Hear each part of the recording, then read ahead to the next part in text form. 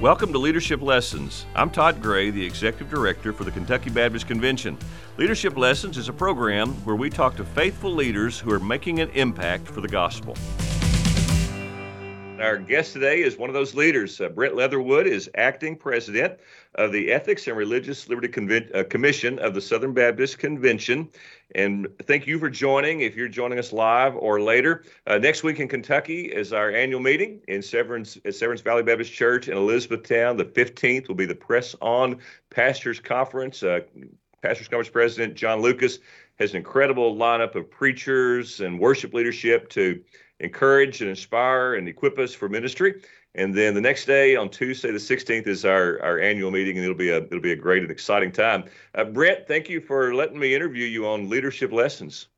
Yeah, well, it is such a pleasure to be here, and I just appreciate the invite. Yeah, so let's just start off getting to know you a little bit. So take a minute and introduce yourself. Tell us about where you're from and where you grew up, and anything that you'd like us to know.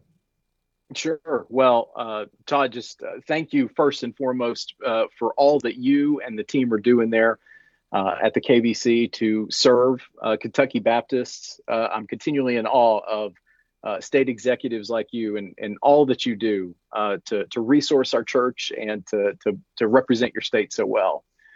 So as you have said, I have the privilege of serving Southern Baptist right now as the acting president of the ERLC. And more important than that, though, I'm the husband of Meredith and a dad to three kids who are 8, 7, and 5. So it is a very fun season of life, a busy season, but it is a fun one. And we are members of the church at Avenue South here in Nashville, and we've been there for 7 years now. We were a part of the initial launch team that planted that church out of Brentwood Baptist Church. That might be one a name that several folks might be familiar with. And I serve as a deacon there, and I've been a lifelong Southern Baptist, attending SBC churches in every season of my life, from childhood to now. So it is, my papa would be very proud to know that I have the privilege of serving as acting president of the ERLC in this season. Oh, that's outstanding. Brent, are your children boys or girls? 2 girls and a boy. Okay. The 2 oldest are girls, and they run around my son like he's their own. So. They rule the roost. So we were talking off camera here about being daddies of daughters. It took my girls about 15 seconds to wrap me around their fingers. Was that your experience? How is it being daddy of daughters? It is a joy. And yes, it probably was less than 15 seconds for them to realize that they just ask daddy for anything and they will get it. But no, they just add to, this season of life and just how incredible it is. And honestly, when the doctor first told us that we'd be having a daughter, I was like, well, what do you do with a daughter? And, but I quickly learned the ropes. And then by the time we were pregnant the 3rd time, the doctor said, you're going to have a son. I was like, well, what do you do with the son? That's right. Well, with daughters, you listen to them, and you listen to them a lot, and you go sparingly on advice. At least is what I've learned. You have an interesting last name, Leatherwood. Anything about the origin or the history of your name? Well, our family came over to America in the mid 1600s, and so we have been lifelong, generational Americans since before the time of the founding.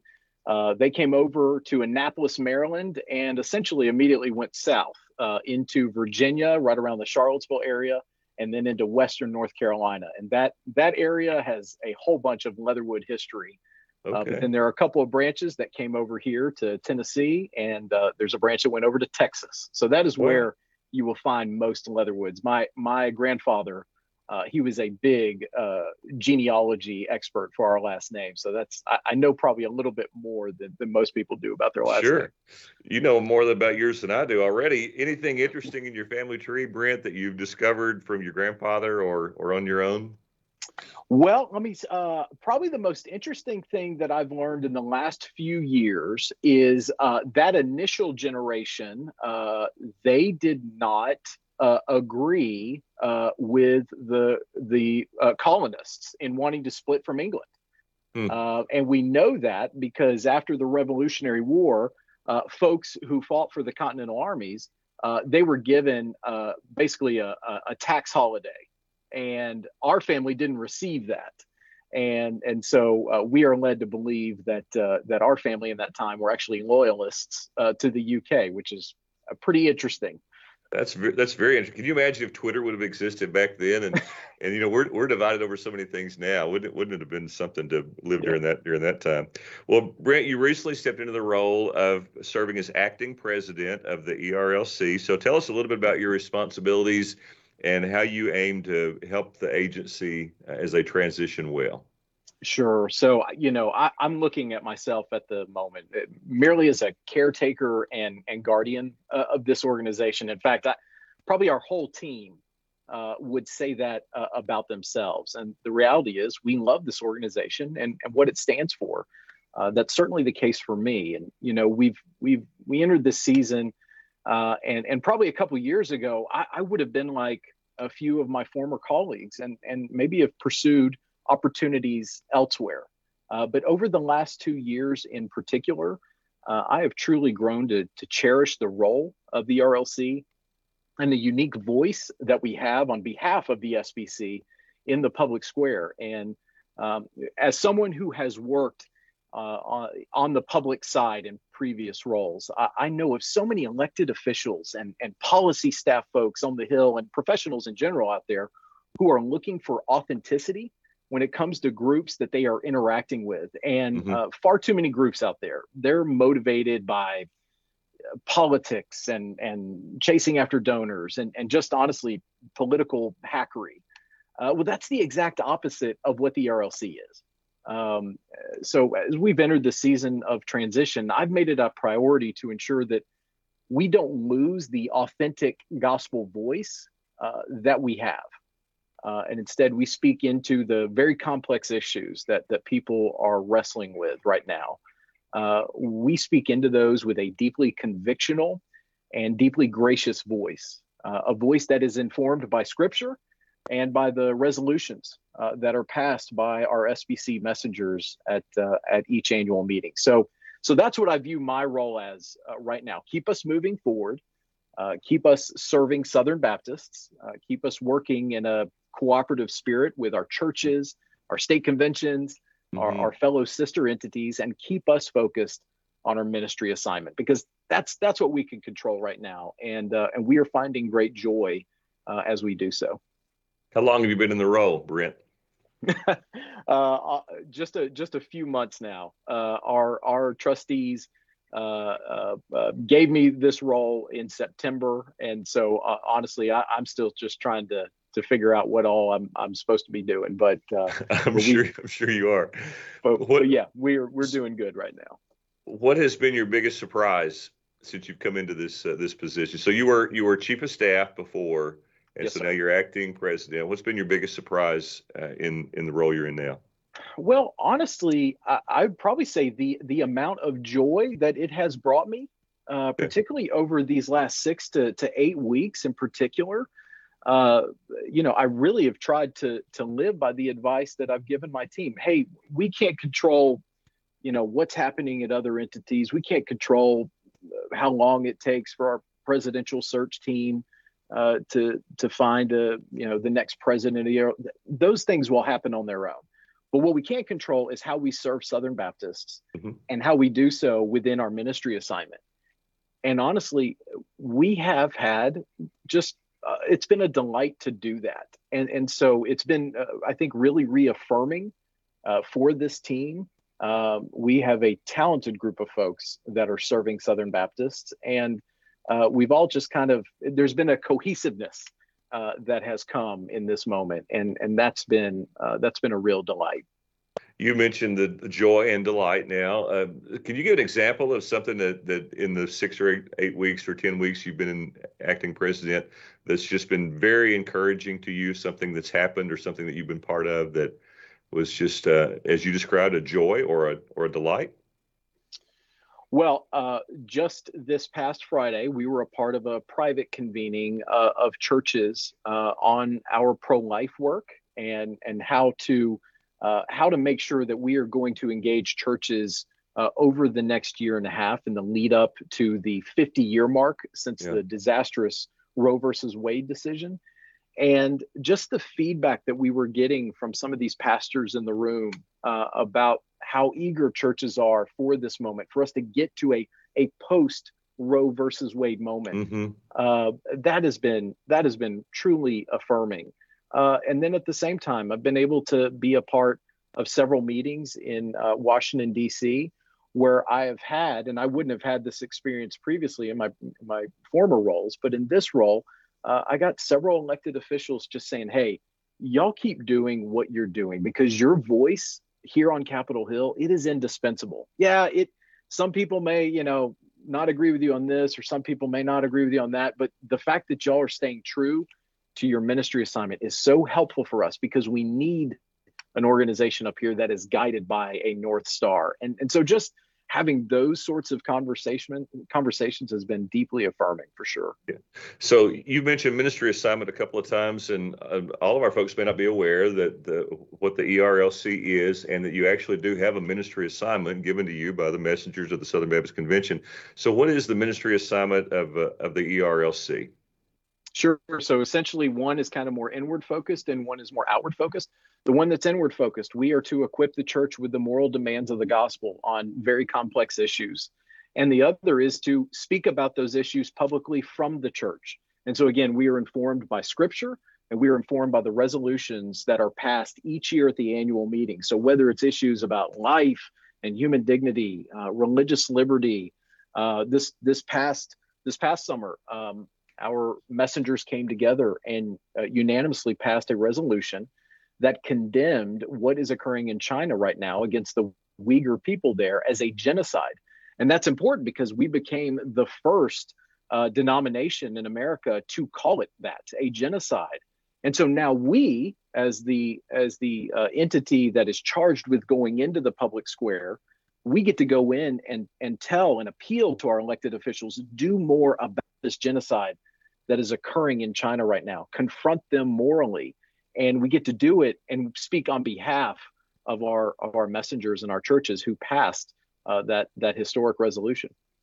So, Brett, I'm hearing you say, a lot of folks view our resolutions over the past couple of years as an opportunity to divide us, and sometimes that does happen. But I'm hearing you say that, boy, these are marching orders for you guys, that for you, you're hearing from the messengers of the Southern Baptist Convention, and it sends you into battle. Is that a fair understanding of how you view resolutions?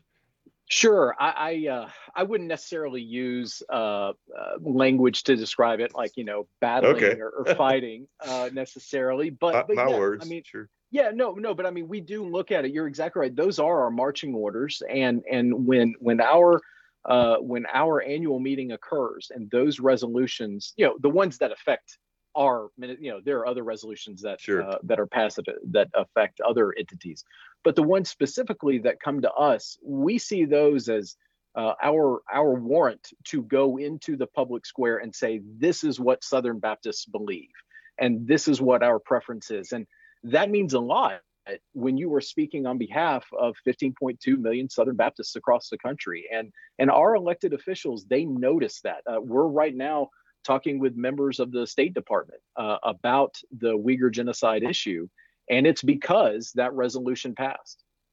So you mentioned the resolution on the genocide. Any other resolution that's been particularly empowering for you all in recent years? Well, certainly the ones on the Hyde Amendment that was also passed this past June. Right now, the Hyde Amendment is under attack like never before. And we should be clear, the Hyde Amendment is language that is put into federal legislation ensuring that taxpayer resources will not go to pay for abortions. This has been a source of bipartisan compromise now for decades. And we are potentially at a place where for the first time, it could be taking out of those. We don't think that is going to happen. There's one senator in particular, Senator Joe Manchin from right next door to y'all in West Virginia, who was saying he will not allow any spending bills to pass without the Hyde Amendment. But for some reason, if he were to relent, and look, that does happen in politics, we should be aware of that. If that were to happen, the Hyde Amendment could be stripped. So knowing that just this past June, our messengers confirmed that this is important to Southern Baptists, it helps us to go before our federal legislators and say, y'all need to do this. Southern Baptists want us to advocate for this, and that is certainly something we've done that. And in recent years, ones about life, those have been particularly helpful. Sure. Just in general, and so those are the ones that I think have been most informative for our work. Without resolutions, I mean, obviously you represent Southern Baptists. The Baptist Faith and Message would give you something to go by.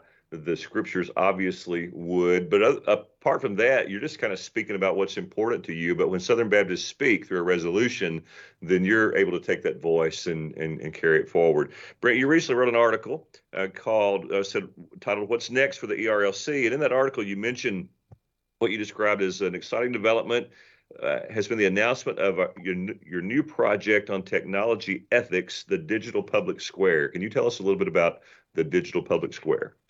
Right. So this is led by my colleague, Jason Thacker, who I would submit is probably the leading voice in evangelicalism on digital ethics. And what I mean by that is, look, we routinely are speaking about issues that are important in the broader public square. So whether it's human dignity, life, religious liberty, we're taking that same approach and just continuing it in the digital public square, the online world. And you mentioned before, I mean, it's all around us, the various constraints and issues that are brought up with social media.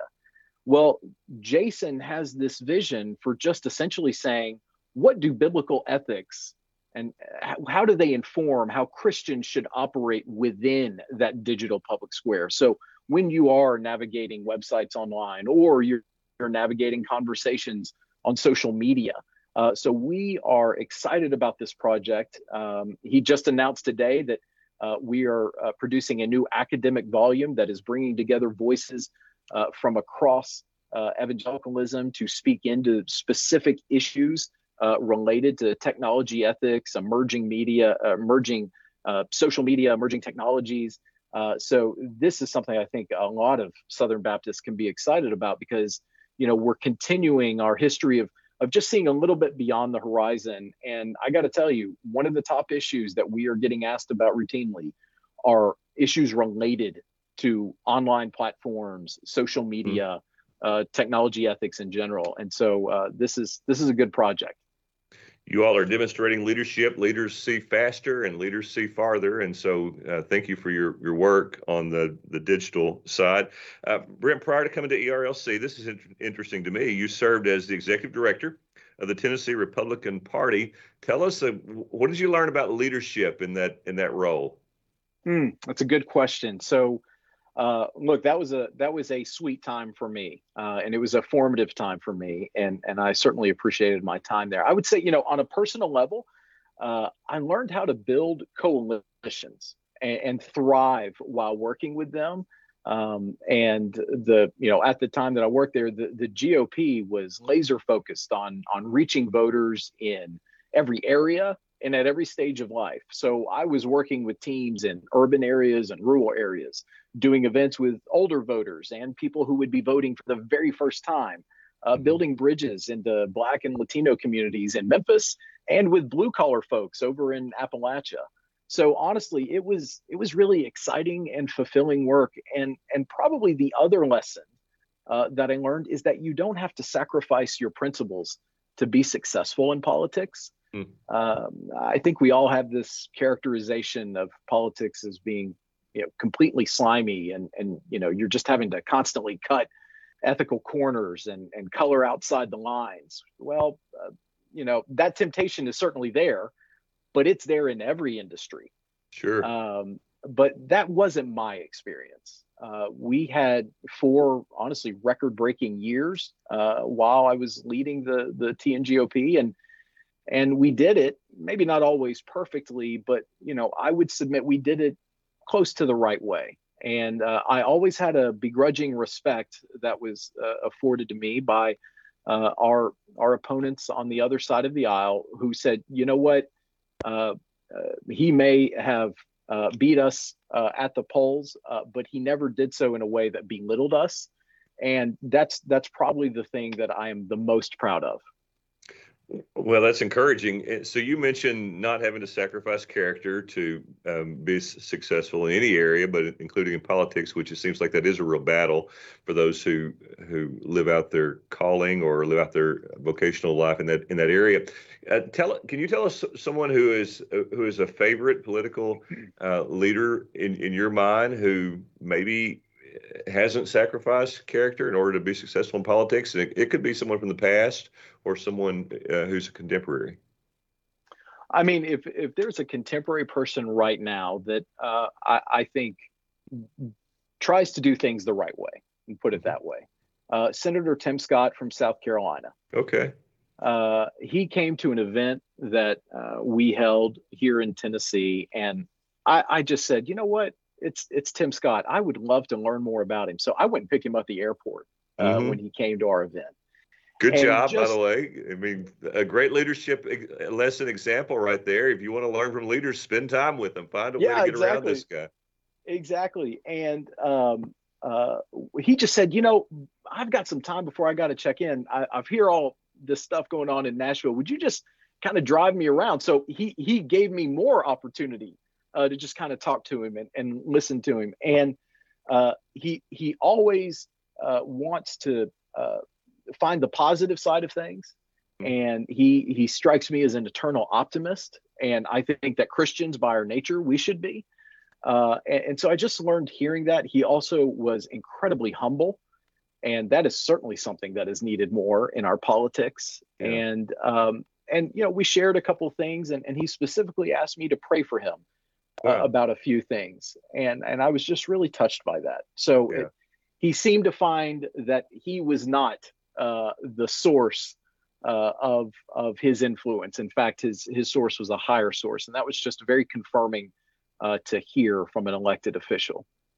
That's encouraging. Brent, who is someone else, maybe from the past, who has been a political leader that you've just kind of admired, either up close or from a distance, regardless of anything else about them? It's just a leader that you Sure. think is effective. Well, I would say, being a good Tennessee boy, I have to mention Lamar Alexander. Mm-hmm. Senator Alexander always thought that more could be done in public policy, and he was willing to advance the ball with anyone who was just willing to get the job done. And I appreciated about him because I think so much of the job in politics is consensus building. So whether you're the president of the United States or you're a county commissioner, you're always trying to look for ways to build bridges with folks that you are serving with. And I think Senator Alexander did a remarkable job of that, both in the U.S. Senate and as governor of Tennessee. That is his record. And, there's an old saying, find the good and praise it. And he lived by that motto while he was serving. And I think that is certainly someone that I think I would consider a political hero. Well, you've obviously benefited from being around leaders like that. So how have you learned to navigate and show discernment around party lines while fighting for issues that Southern Baptists care deeply about? How do you advise others, Brent, to avoid polarizing comments, especially as it comes to politics? It's just it's a third rail issue. When we get into conversations, we usually don't handle it very well. Any advice or experience there? Sure. So, I mean, I would start by saying this. Ask yourself a question. And you need to assess this, have you fashioned an idol out of politics? And if you have, there's a pretty good chance that you're going to make some polarizing comments on behalf of that idol that you have fashioned. And look, it's hard. It is very hard. We need to acknowledge that. It is very hard because of where our society right now is. Everything is polarized. Everything is about politics. I was just reading in the newspaper the other day, there's a small town up in Montana where recently this formerly idyllic little area has just become completely consumed with neighbors attacking neighbors over all sorts of political disagreements, whether it's local issues or issues at the national level.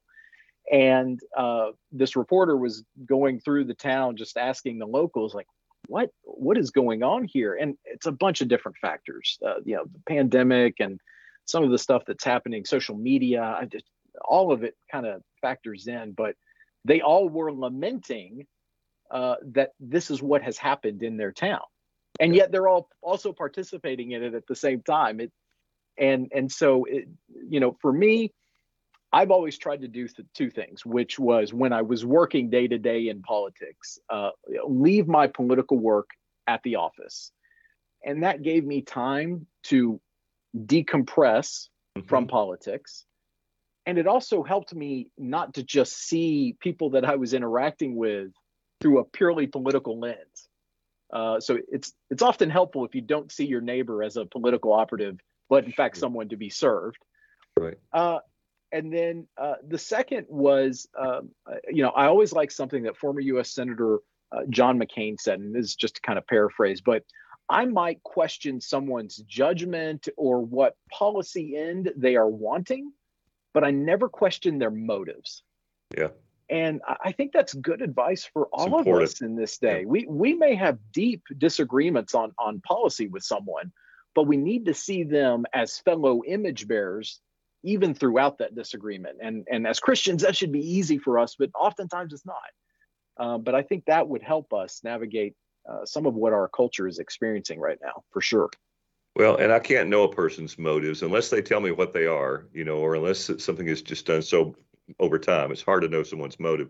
So help me a little bit here on the spiritual side about I'm stuck on making an idol out of politics or possibly a political issue. If what would be an indicator for me on self-awareness is hard for all of us, right?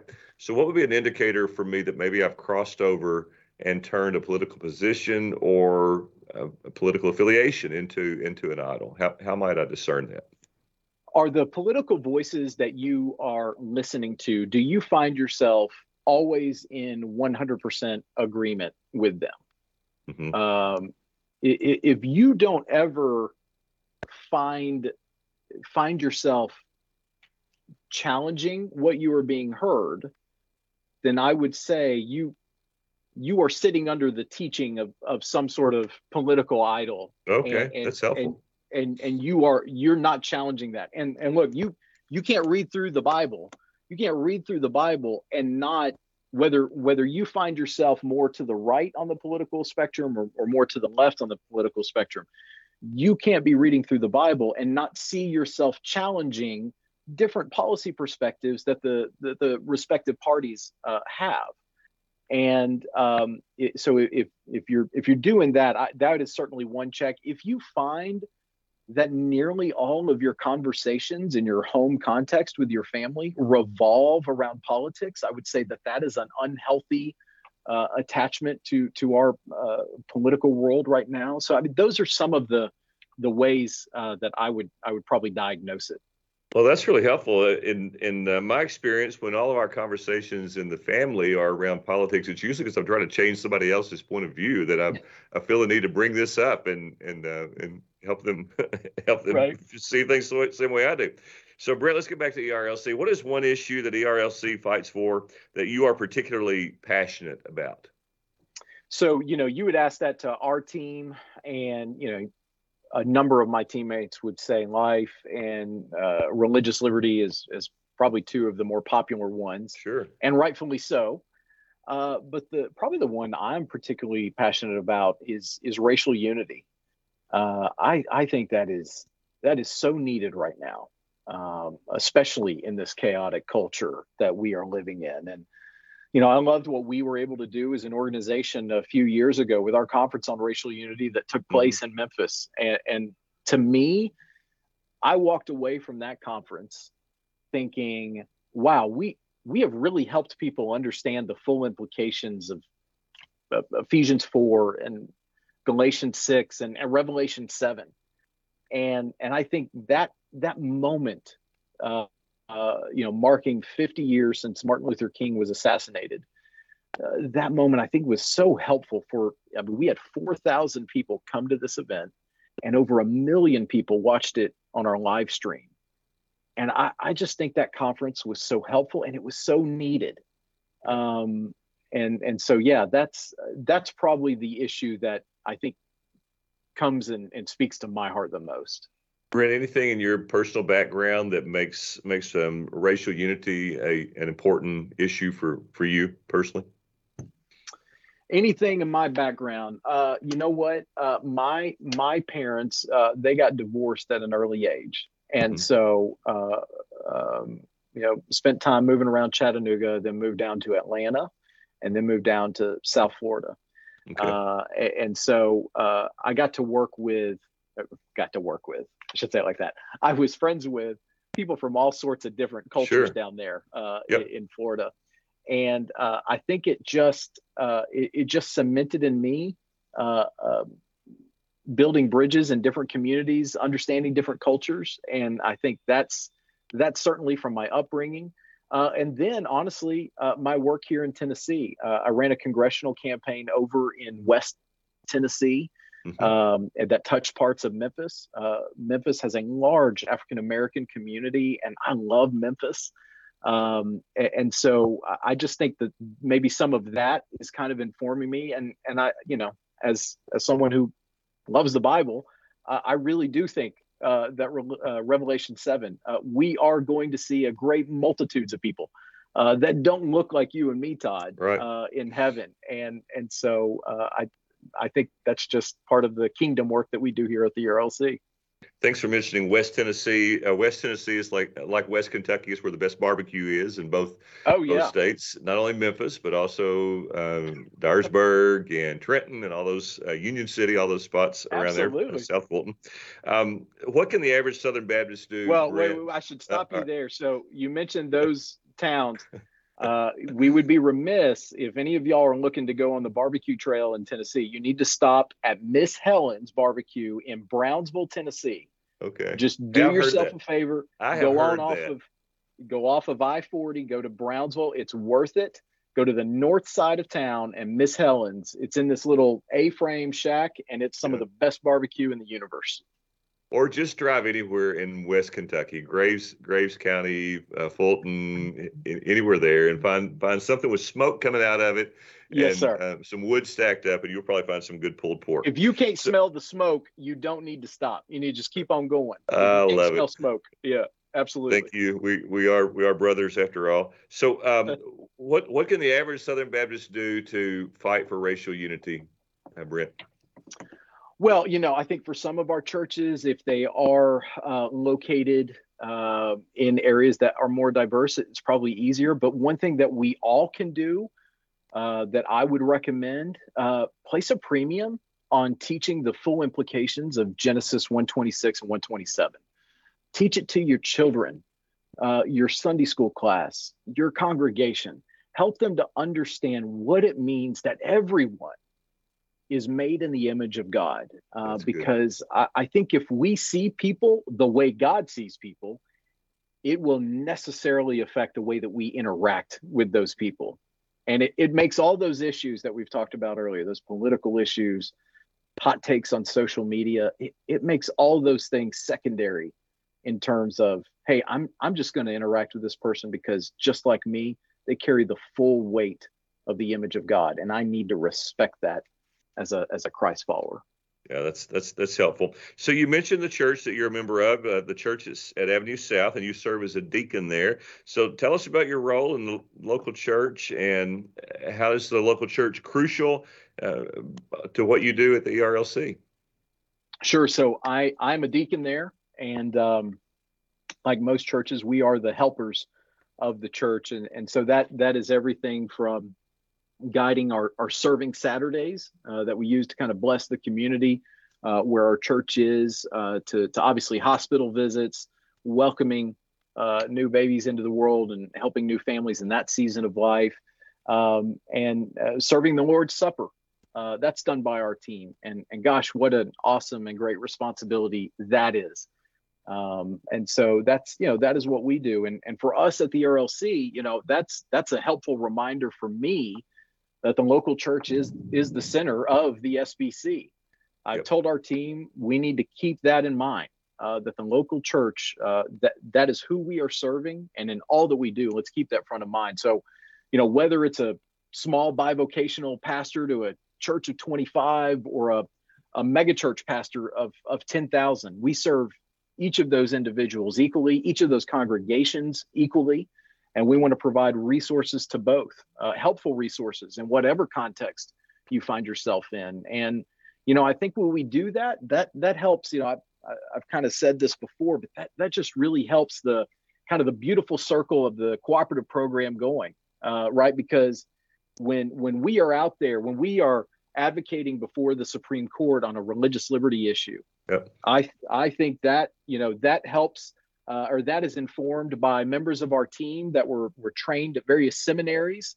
That helps us go to our churches, and those churches send out the best of us, which are our missionaries, out into the field to spread the gospel. And I think all of that helps come back to our local church. And when our members see that, they want to give even more to the cooperative program. And so I think that sort of cooperative spirit only occurs when we keep the local church front of mind in all that we do.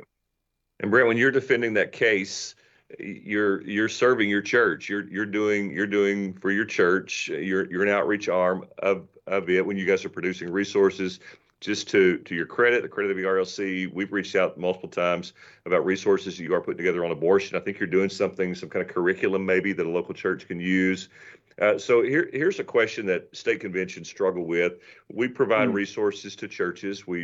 Our mission says that we're created by churches for churches to help churches reach Kentucky and the world for Christ. We serve the local church. But a state convention has to guard against becoming its own best customer. And what I mean by that is that we're only producing things that we want to produce, or we're doing things that we think churches need, but maybe they don't actually need them. They're not actually serving them well. How does the ERLC guard against just doing the things that you want to do, but they're not really the thing the church needs you to do? Well, it probably goes back to a little bit of what we have touched on earlier, those resolutions. The resolutions that are passed at each annual meeting, the resolutions that are passed at state conventions, we monitor those to see what is relevant for our work, and make sure that we are in fact attuned to what the SBC wants us to be attuned to. And the most direct way that comes to us is through those annual meetings, through those resolutions. That's the most authoritative way. But at the same time, we have a number of folks that are reaching out to us, and pastors are continually asking questions, not just on life, religious liberty, but on, gender identity issues, on technology issues, recently with the challenges presented by COVID, matters related to that. So we are constantly taking in all these sources that we get and trying to produce resources that are relevant to help pastors. And sometimes it's not even to help the pastor. Sometimes the pastor is just looking for a resource that they could say, hey, thank you for this. I am giving this to a member of my church who is particularly concerned about this. And we want to serve that pastor well in doing so. One area where ERLC went pretty deep, and I assume you remain today, is on the Caring Well initiative. You had the conference, I believe, in Dallas. Some of our KBC folks went there for that. The book that was written, and then the videos that go along with it. Any updates on the Caring Well initiative? What's next there, or have you kind of done what you're going to do and moving on? Where does that stand? No, yeah, not at all. So this issue is far too important for us to just move on. So the Caring Well Challenge is open. If you're a church that would like to do more to become safe from abuse and safe for survivors of abuse, I would encourage you to please come and take the Caring Well Challenge and partner with us on that. And the website is still very active, caringwell.com. So we would love and encourage our churches to please participate in that. At the same time, coming out of the SBC annual meeting, one of the major motions that was referred to us was a 3-year assessment about how SBC churches have handled the issue of abuse. What are they doing about it? What have they done to minister to abuse survivors, and what do they plan to do to prevent it in the future? And we have wrapped our arms around that. Our trustees last month, or excuse me, in September, they made an initial payment to make sure that we were able to move forward to that. At the same time, we have started some conversations with our sister entities about funding that, because it is going to be a very expensive proposition to do. But we are committed to carrying it out. And we think over the course of the next 3 years, we're actually going to find out and take an inventory on what all of our churches are doing. It's a voluntary assessment, but we do think it will be very helpful for the SBC to know what all is going on throughout the convention as it relates to the issue of abuse. So, Brent, thank you for mentioning voluntary. We have to continually affirm that an entity like yours or a state convention like us, we have no authority over any local church. We are servants of the church. So, in terms of protocols, just the church where your membership is, and I don't want to put you on the spot here, so if you want to defer to something else, that's okay. But when you think of the various ways that sexual abuse and or sexual misconduct, both can happen in a local church. So an adult to a child instance, a child to a child, a pastor to a church member, two church members, or a pastor outside with someone outside the church. Does your church have a protocol in place on if something like this were to happen at your church? Here is step 1, step 2, step 3. And if so, what's on that list? So our church, I'm not going to take credit for it, because they were moved in their own hearts to take the Caring Well Challenge. They came to the conference just like you, and it was an eye-opening experience for my church's team, because they realized, whoa, we thought we had things kind of up to snuff, and it made them realize there is so much more we can be doing, so many other safeguards, checkpoints. I think a lot of churches, they kind of think, oh, well, we do a background check. Right. Well, that's not going to get everything, and in many cases it doesn't. And so they went above and beyond, not just taking the Caring Well Challenge, but they also partnered with an organization called Ministry Safe, and they came in and did an assessment of all that our church was doing and was not doing, and made helpful recommendations to put in the protocols like you're talking about, so that they would be equipped, that should those situations occur, and thankfully none have happened, but should those situations occur, they would know what to do. And that's everything from media relations, what do you say publicly, to addressing things internally. It is a far-reaching assessment, and I think our church is better because of it. And far more complicated than anyone can imagine. And if it happens, it's too late to prepare. It's like fire insurance. If the building's on fire, it's too late to go back and do something. And when something like this comes out, it quickly spreads. And many churches they feel unprepared, and then instinctually may not do the right thing. So on Ministry Safe, we work with Ministry Safe with our church planters and others who are involved in ministry here at KBC. One of the things we learned from their videos is that a background check, of course, every church needs to do those, but a background check is going to pretty much uncover almost zero people, because folks who would have a background are not going to apply, probably for the most part, aren't going to apply for ministry positions or even to volunteer in a church. They also give indication that many of the events that happen is usually someone a child or a family may know. Any idea on the price and what they charged you guys as a church for an assessment? Any idea? Yeah, I'm sorry, I don't know that. What I do know that they I believe they have it graduated, so at different size churches pay different prices. So I think that's probably very helpful. That's very helpful for churches based on your size. But no, you're absolutely right.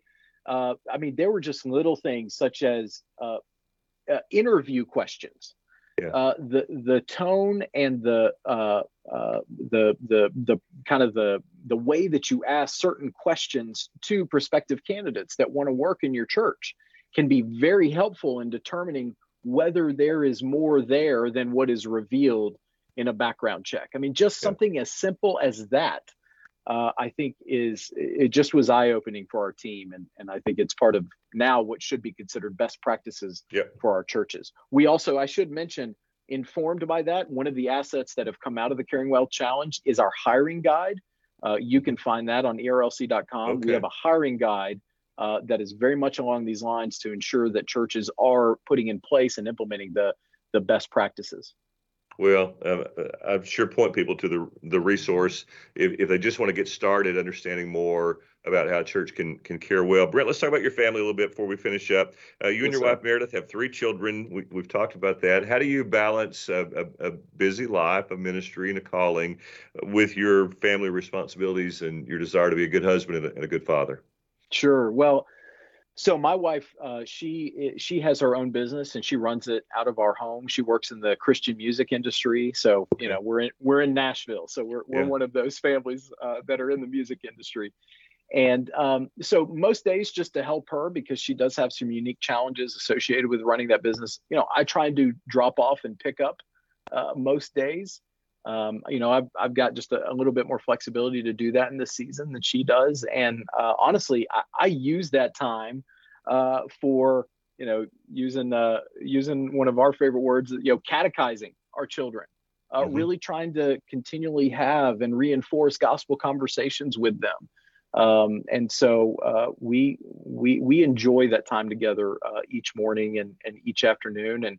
And honestly, if we're not at ball fields, we're probably at some church event going to, because we do think it's important in this world where it just seems like there's less church programming available to families than there was, you know, 20, 30 years ago. We try and look for opportunities to get to church more often and just be in that community with our fellow believers at church. And so that's honestly a part of what we do. But, you know, like I said earlier, this is a very busy season of life. It's a fun one, but it is certainly busy. And so we do try and unplug most nights and be around the supper table each night as a family. We think that time is crucial for the formation of our children and honestly, just the healthy maintenance of our marriage.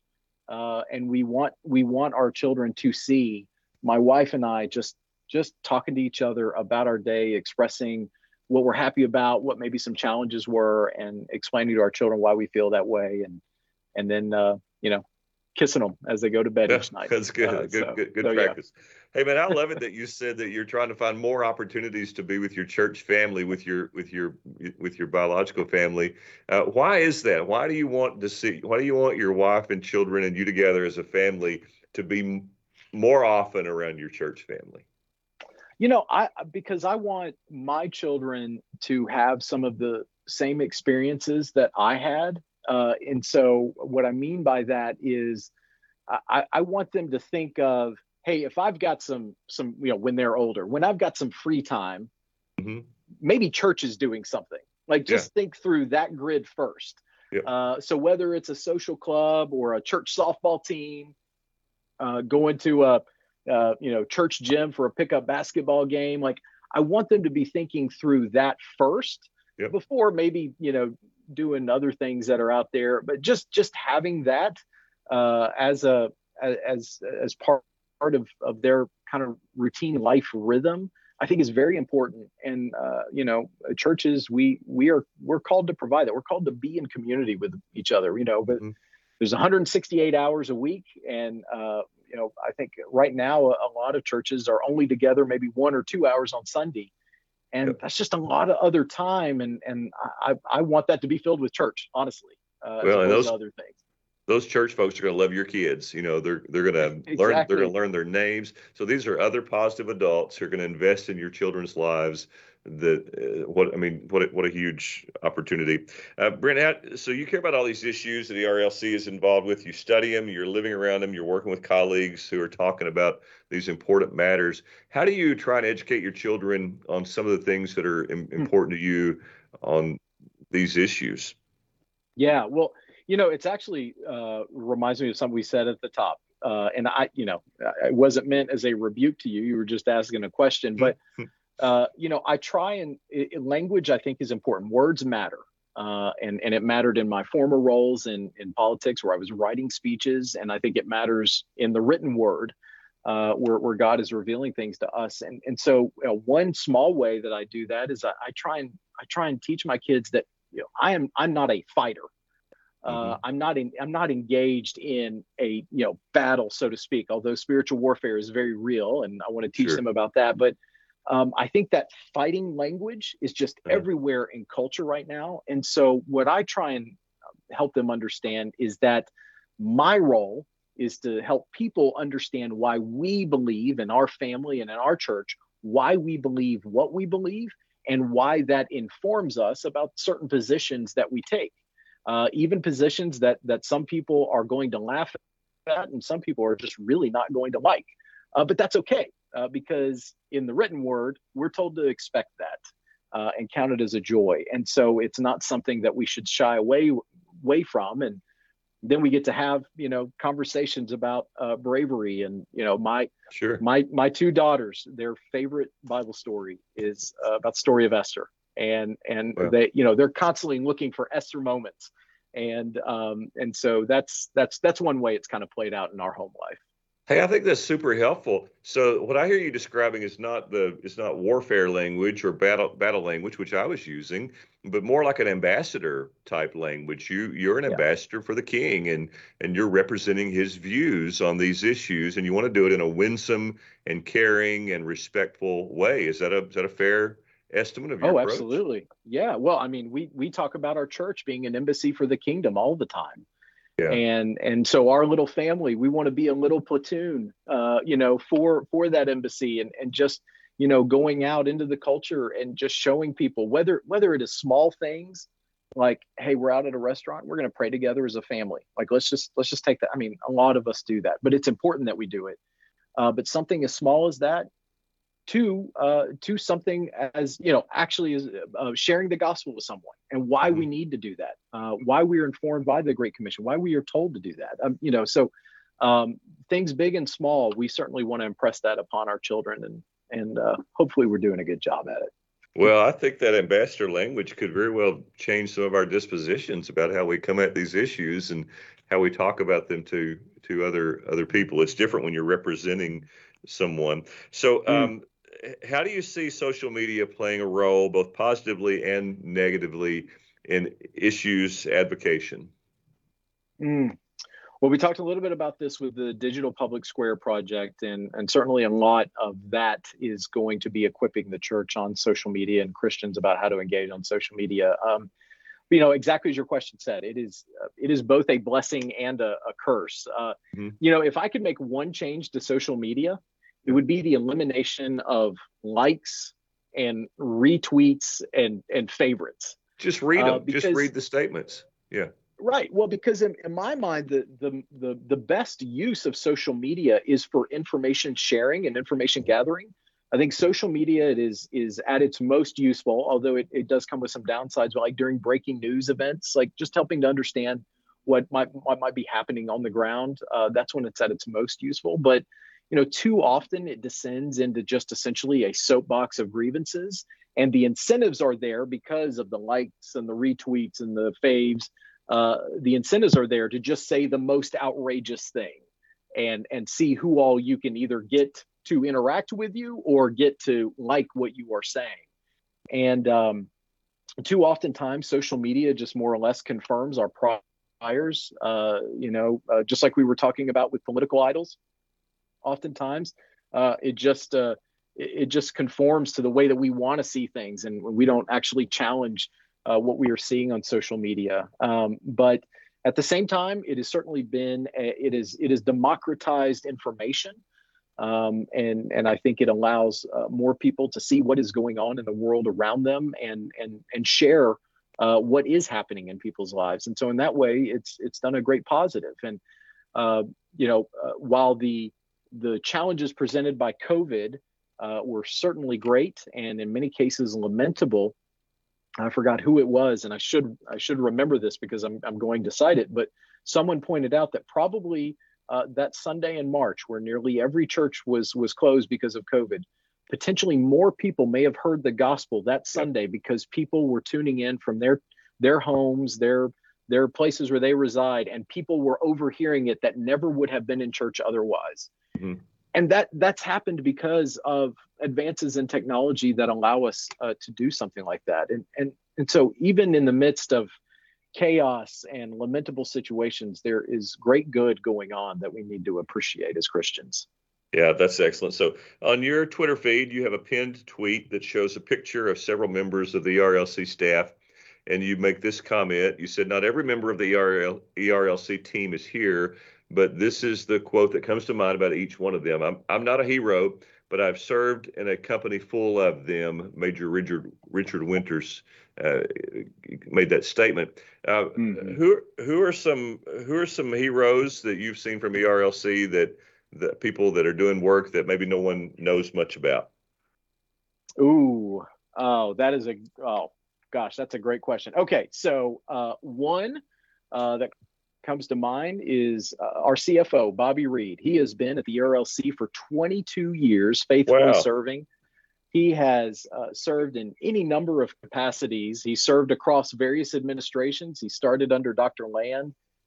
He's served through the Russell Moore years, and he will be here probably for the next president. And so just that sort of faithful servant mindset kind of embodies what I think all of us are about at the ERLC. At the same time, there's a member of the team. Her name is Jen Kentner, and she has done incredible work on the abuse issue for us. We met Jen recently. We reached out to her for some information, and she joined in a Zoom or Teams call with us, and super incredibly helpful.